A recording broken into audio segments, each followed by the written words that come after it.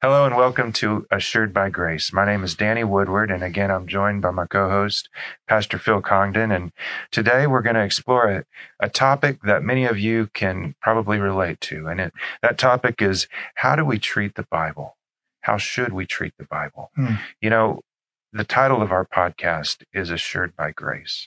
And we get our assurance from the promises of God's scripture, from the Bible. And when people go into the Word of God and they begin monkeying around with the meanings of words and the meanings of concepts, they can quickly lose the forest for the trees, and things start to unravel. Phil, we've gone to that, and that's usually what we've talked about.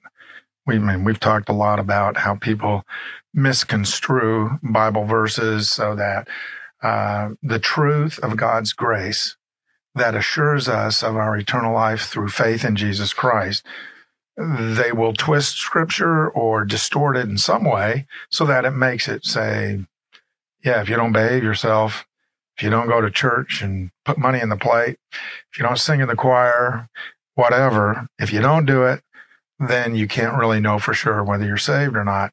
And that is a pervasive problem. Of course, what we're going to be talking about today is a little bit different than that. It's more fundamental. Yeah. And that is, what about God's word, the Bible? And sadly, not only are people misconstruing what the Bible says, but we also have a lot of cases, and it seems like a growing number of cases where Christian ministers are undermining, almost, I would call it slow motion, step by step deconstructing the value of God's word at all.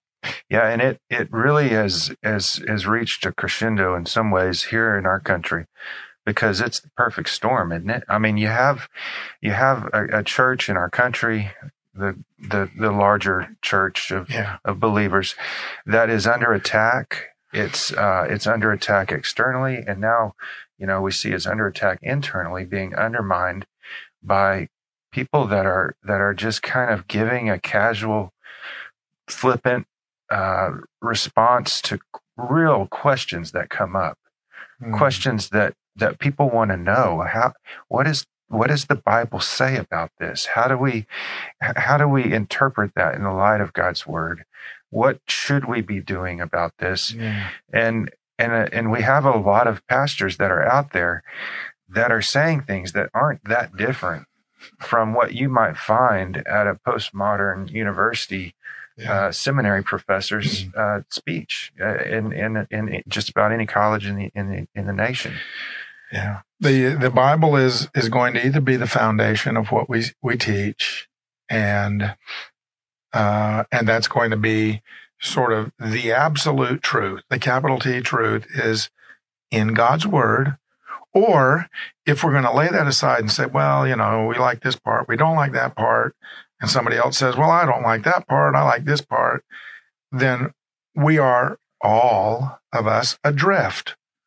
And let's say that you and I disagree on something. Well, who's right? See, if there isn't the authority of God's word, then there isn't any authority. And that's kind of where we're at today. I want to just give some background, if I can, for a real quick second here. This is not a new thing. In fact, even in our lifetimes, my lifetime anyway, there's been a real battle for the Bible. Way back in the 1970s and the 1980s, there was a movement afoot for many theologians who were at Christian evangelical seminaries who were starting to say, well, there are mistakes in the Bible. And pretty soon this expanded. Well, the miracles, they're not really real miracles. They even had a name for it. They called what they did demythologizing the Bible.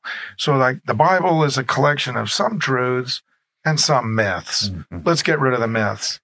And this continued for many years until it reached a real critical point in the 1980s. And in the 1980s, there was a group of Christian leaders, hundreds of them, and they formed a council called the International Council on Biblical Inerrancy.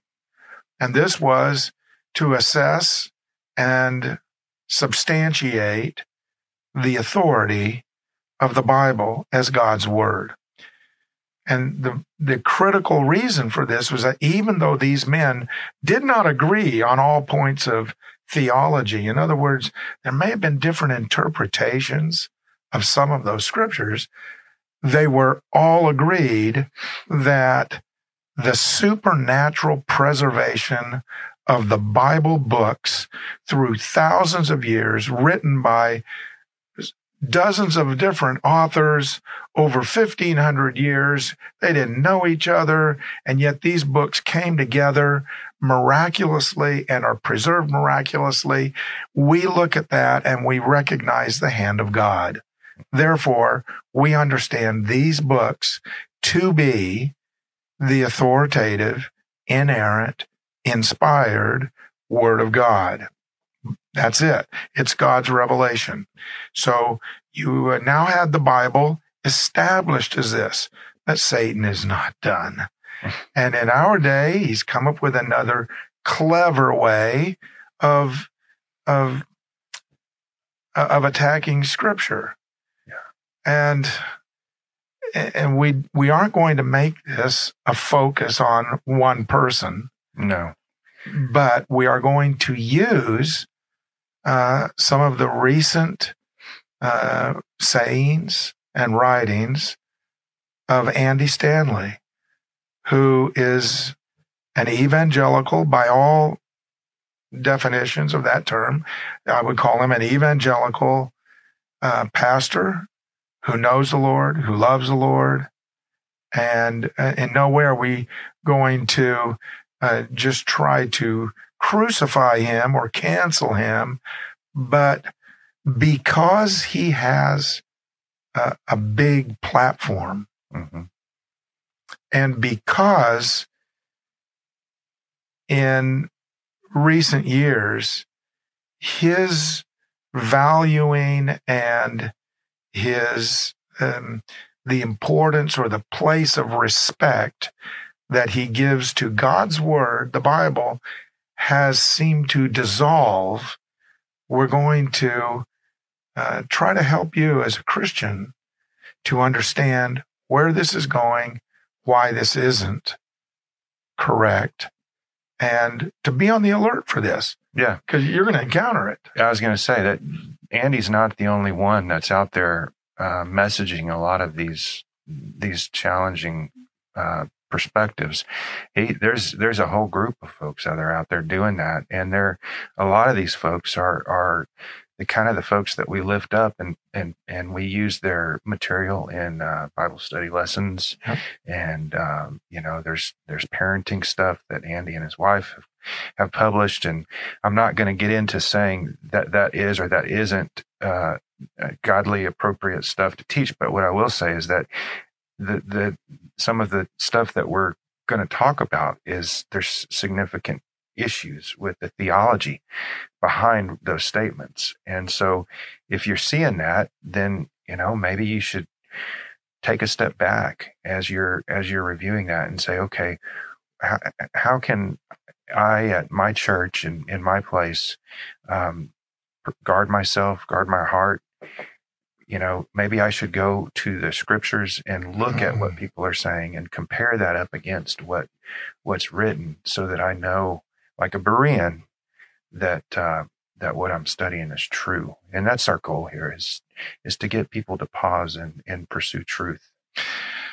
What you just said, those of you who weren't sure what he meant when he said Berean, in the book of Acts, chapter 17, verse 11, Paul commends the Bereans. He says they were more noble.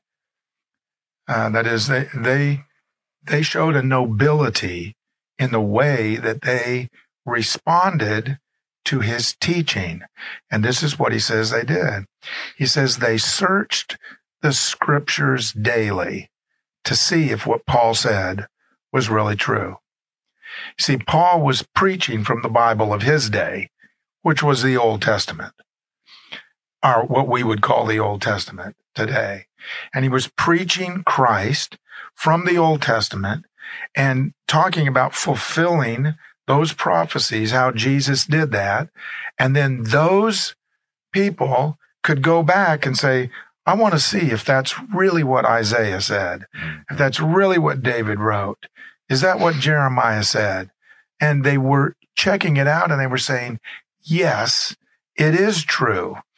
And in the same way, I just want to warn you, this is so pervasive. You said this, but I dare say that there are many who are going to be listening to this podcast and you're attending a church where the pastor or pastors very often stand up on a Sunday morning and they preach a very good sermon, but it is something that could be preached at the local 12-step gathering, maybe at a psychological or social kind of a meeting, something that is just, it's good, but it is not something that is biblical in the sense that it is capital T truth. And the fact of the matter is that if I tell you something and you simply take it because I said it, then who is guilty if I'm wrong? Well, I'm guilty because I was wrong, and you're guilty because you didn't check to see if I was right. Yeah. That's God's word. And so we here are talking about the value of God's word. And one other thing I'll just say, the reason why, again, this is so important is that I can tell you till I'm blue in the face that if you believe in Jesus, you have eternal life. But my words don't matter. The fact that in John 6:47 it says, whoever believes has eternal life, or then in John 3:16 it says, whoever believes shall not perish, but has everlasting life. That makes a whole lot of difference. And that's why I have assurance, not because I'm sure that I, have done enough or I've just convinced myself. Nah, it's because God's word says it. And if God's word says it, I believe it. That settles it. Now, we need to talk about this. Andy Stanley has again, and it's just in the last few years that most people have even noticed this. I think that for much of Andy's ministry, he would have read from Scripture, spoken directly from what Scripture said, taught from it. And I do want to say this, from what I know of Andy Stanley, I believe that he preaches a biblical gospel. That is, that if you believe in Jesus as your Savior, that you receive the free gift of eternal life. It is by grace, God's grace, through faith, that we believe in Jesus. And that transaction, once it's been made, it is forever. And as far as I know, we're not going to even go there with Andy on this. But Andy has, I'm going to again frame this in a way that I think it puts it in the best light. I believe he wants to try to remove any impediment that some people may have for believing in Jesus. And one of those impediments is, well, I don't like the Bible. And it started with the Old Testament. Yeah. So the first thing that he wanted to do was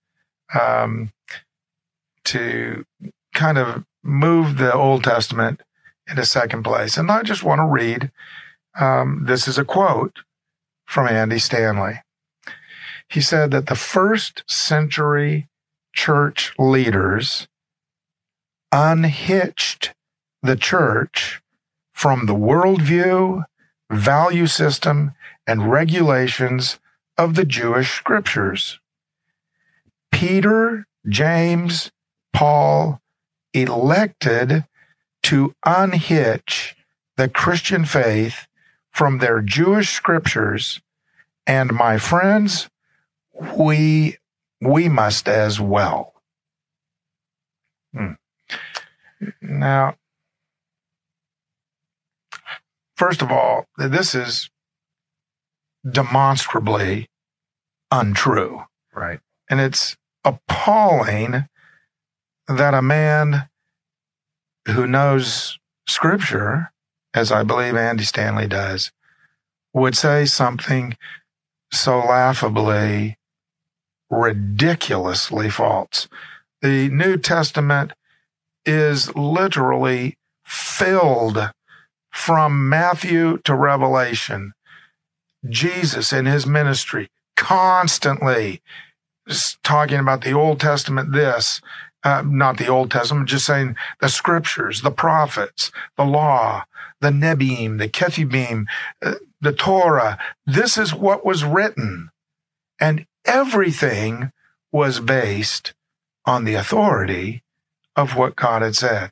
In fact, just a few minutes ago, you mentioned the Bereans. Mm-hmm. Paul doesn't say to them, the Bereans were more noble because they listened to what I said, and because you know the resurrection is true, and it was true, and they became convinced because I'm trustworthy that it was true, and they believed it. He says the antithesis of that. They didn't believe it because I said it. Instead, they went to the scriptures. What were their scriptures? Genesis, Exodus, Leviticus. You go to Peter's message on the day of Pentecost.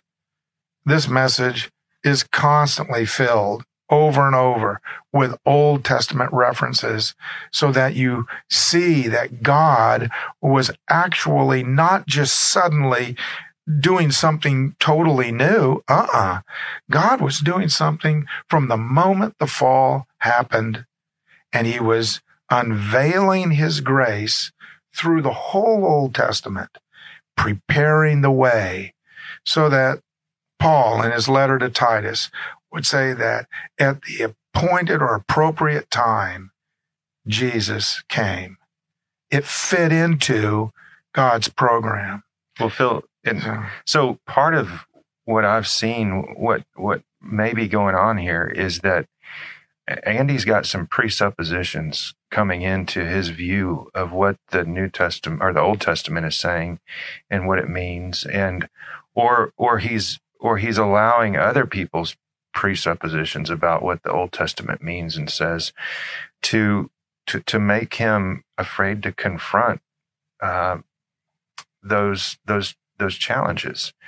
But the reality is that when you use good literal, grammatical, historical interpretation of Scripture, the Old Testament comes alive in a way that allows us to better understand the New Testament. And yet every time I look at something that he's written or a sermon that he's given, it seems to be like he's buying in to the perspective that maybe the Pharisees had, which was, that you got to heaven by keeping the law, and that is wrong. And yeah, we would agree that's wrong. But that's not what the Old Testament is telling us. Yeah. They were wrong. So how would you? That is interesting, because in a sense, if you reduce the Old Testament down to a bunch of stories and a bunch of rules, well, then you'd say, well, who needs that? That's not the Old Testament. The Old Testament is through history and the revelation of history, and particularly after Genesis 12, the history of the Jews of Israel, as they are, first of all, Abraham is called, and then they become a nation, and God is unveiling his plan through the sacrifices and the laws, all of his prophetic messages. Those are all part of this tapestry. And to all of a sudden pull all those threads out, you'd say, well, wait a minute, that's not, the Old Testament isn't just those rules. And you're exactly right that the Pharisees, they had distilled the Old Testament down to a bunch of rules and guidelines. And if that's the way that Andy is viewing it, and we'll talk about this perhaps at another podcast later, but this might be why he doesn't like it, because some of those teachings of the Old Testament, as well as the New, fly in the face of what is considered the modern ethic today. Yeah. Let me just say a couple other things real quickly, and then we'll move on. Without the Old Testament, we have no understanding of the real purpose of Jesus dying on the cross. And you can focus, as Andy does, on the resurrection, but the resurrection followed the death. If you don't have a death, you don't have a resurrection. Now, let me just read another quote from Andy about the Old Testament. He says, "Your whole house of Old Testament cards can come tumbling down. The question is, did Jesus rise from the dead? And the eyewitnesses said he did." Okay, let's just separate that for just a minute. If the whole house of Old Testament cards comes tumbling down, then the question is this: why did Jesus die? Was there sin? Was sin something that required death? What were those sacrifices for? Were they teaching something? Were they showing something about the holiness of God? If they were, then all of a sudden, the death of Jesus Christ makes sense. And it is only if Jesus died for our sin that the resurrection of Jesus Christ matters at all. Otherwise, it's just a great trick. Yeah. Isn't that amazing? He died and he rose. Why did he die? He died because of my sin. And the Old Testament is this prolonged display of sin, God's grace constantly providing a covering for sin from the very beginning, just after the fall, and then all the way through the Old Testament. Yeah, Phil, one of the challenges to a lot of what he's writing about there is that it's kind of hard to get a sense of which side he's taking on a lot of these issues. Yeah, I know. And there's a lot of guys out there that are like that. It's like they don't want to get stuck in one corner. And I can kind of understand, you don't want to have people that accuse you of being too liberal or too conservative. But this is biblical stuff that we're talking about here. This isn't. This isn't stuff that should be subjective issues. Yeah, it's gone further than this, and I know that we could go into a lot more depth than we are, but Andy Stanley has also gone on from this in more recent days, and he had an interview sometime back where he was talking about a book he recently wrote called "Not in It to Win It," and during that interview that he had, he said this, and I'm just going to be isolating this. He said, Jesus shows up in Matthew, Mark, Luke, and John, and then the Apostle Paul writes about Jesus. When you follow Jesus through the Gospels, one thing was extraordinarily clear. Whether you agree or not, he did not come to support or to facilitate or to further a world view. Jesus came to establish something standalone, brand new. there are a number of problems here. He says, we've got Matthew, Mark, Luke, and John, and Paul. And earlier he said the eyewitnesses are the ones who showed this. Well, maybe you got Matthew and maybe you've got John as eyewitnesses. Luke was later on. He did his research. I'm not sure about Mark. I think Mark was later on. Paul certainly wasn't even a believer at the time. So in a sense, he's undercut his own argument.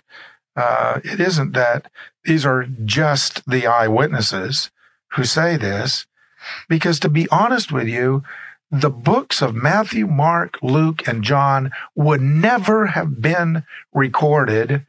The breadth of times that they have all across the ancient Middle East, the Byzantine world and the Roman world, the Egyptian, Alexandrian. You have all these manuscripts, early manuscripts, copied over and over. They didn't have Xerox in those days. They had to copy these things. Why did they copy them? It wasn't because, wow, Matthew said this. Wow, Mark said this. No, it was because they said, this is what God has said. And so to just arbitrarily say, yeah, just forget it. It's not really that God said it. It's that Matthew, Mark, Luke, and John, and Paul said something. And I would add too, it was because those Gospels fulfilled all of the prophecy that we have in the Old Testament that had been laid out for centuries in advance of Christ's coming. This isn't something that just happened, and it was a fulfillment of what was said was going to happen. And so for him to say it's something brand new, it kind of it takes away from the reality that this was the fulfillment of the scriptures of the Old Testament. And we've already seen that, when Paul was talking to the Bereans and commending them for looking at the scriptures. Yeah. Paul also in 2 Timothy 3:16 and 17, he says, all scripture, pas graphe in the Greek, it was all of those writings, the authoritative writings, were given by inspiration of God, or they were God-breathed. In 2 Peter 1:20 and 21, it says that holy men of God wrote as they were moved or carried along by the Holy Spirit. Again, this is a statement of that. And in that same book, in 2 Peter 3:15 and 16, Peter mentions Paul's writings and says, his writings, as in other scriptures. And again, uses that word graphe, referencing the Old Testament. So anybody, I don't know, it's not just Andy Stanley, but any pastor who says, we just need to get away from talking about the Old Testament or the New Testament or the Bible or the scriptures. Let's just talk about the event. Well, unfortunately, your revelation of that event is in the Bible. So you're either going to have to say, yes, the Bible is true, or you say, no, it's not. Okay, in that case, you've made a statement of faith. I would just say, along with Josh McDowell, I think there's evidence that demands a verdict. We have it from Jesus' own mouth as well. He refers to the Old Testament scriptures many times. So, yeah, I mean, and the miracles as well. As Jonah was in the belly of the whale 3 nights, so shall the Son of Man be in the earth for 3 nights. Let's close by just referring to just a question. Why are we trying? Why is anybody trying to diminish the view of the Bible? What is the value in that? And I've asked myself that. Why would anybody want to say, like an Andy Stanley, say, it doesn't really matter what you think of the Bible? Well, does it matter to a Muslim what you think of the Quran? I think so. Does it matter to any cult, any religion, any ism, what their supposed authoritative writing says? Yeah, it does. Matters a lot. That's a foundation. And it baffles me why we would even say this. Again, I call this sort of a slow, incremental deconstruction of Christianity. It is, yeah. He's edging that way with what he's advancing here. Yeah, Andy Stanley does. He has a great number of followers, huge church. Mm-hmm. And sadly, it is very, very, very easy when you have all that acclaim so that anything you say, people are going to print it, they're going to quote it, they're going to stand up and give you acclaim. And, you know, Phil, one of the sad ironies here with Andy is that, man, you listen to him preach, and he's very aware of the deconstruction movement. He's very aware. And I think he thinks that he's doing God a favor by putting the spotlight on Jesus and dimming the backlights on the Old Testament. He thinks he's doing God a favor. God's word can stand on its own. He doesn't need us to do anything for it. And that's really what we're trying to tell you is let God's word stand on its own. Let it shine for what it is. And then you get the whole scripture and it all comes together beautifully. It's gonna strengthen your faith. It's gonna help. Yeah, the word of a megachurch pastor is the word of a human being. Doesn't matter how big, how important he is. The word of any pastor, of any Christian author, is the word of a human being. The word of God, that's the word of God. That's what you can build your life on. So anyway, we're going to talk about this more, but I'm glad we got this started. If you have any questions or any thoughts on this, by the way, thanks for putting up with my throat. I've still got a bit of a croak, but thank you for listening. And if you have any questions, be sure to shoot us off a message. We'd love to try to respond to any questions you might have. Thank you. Thank you, Phil.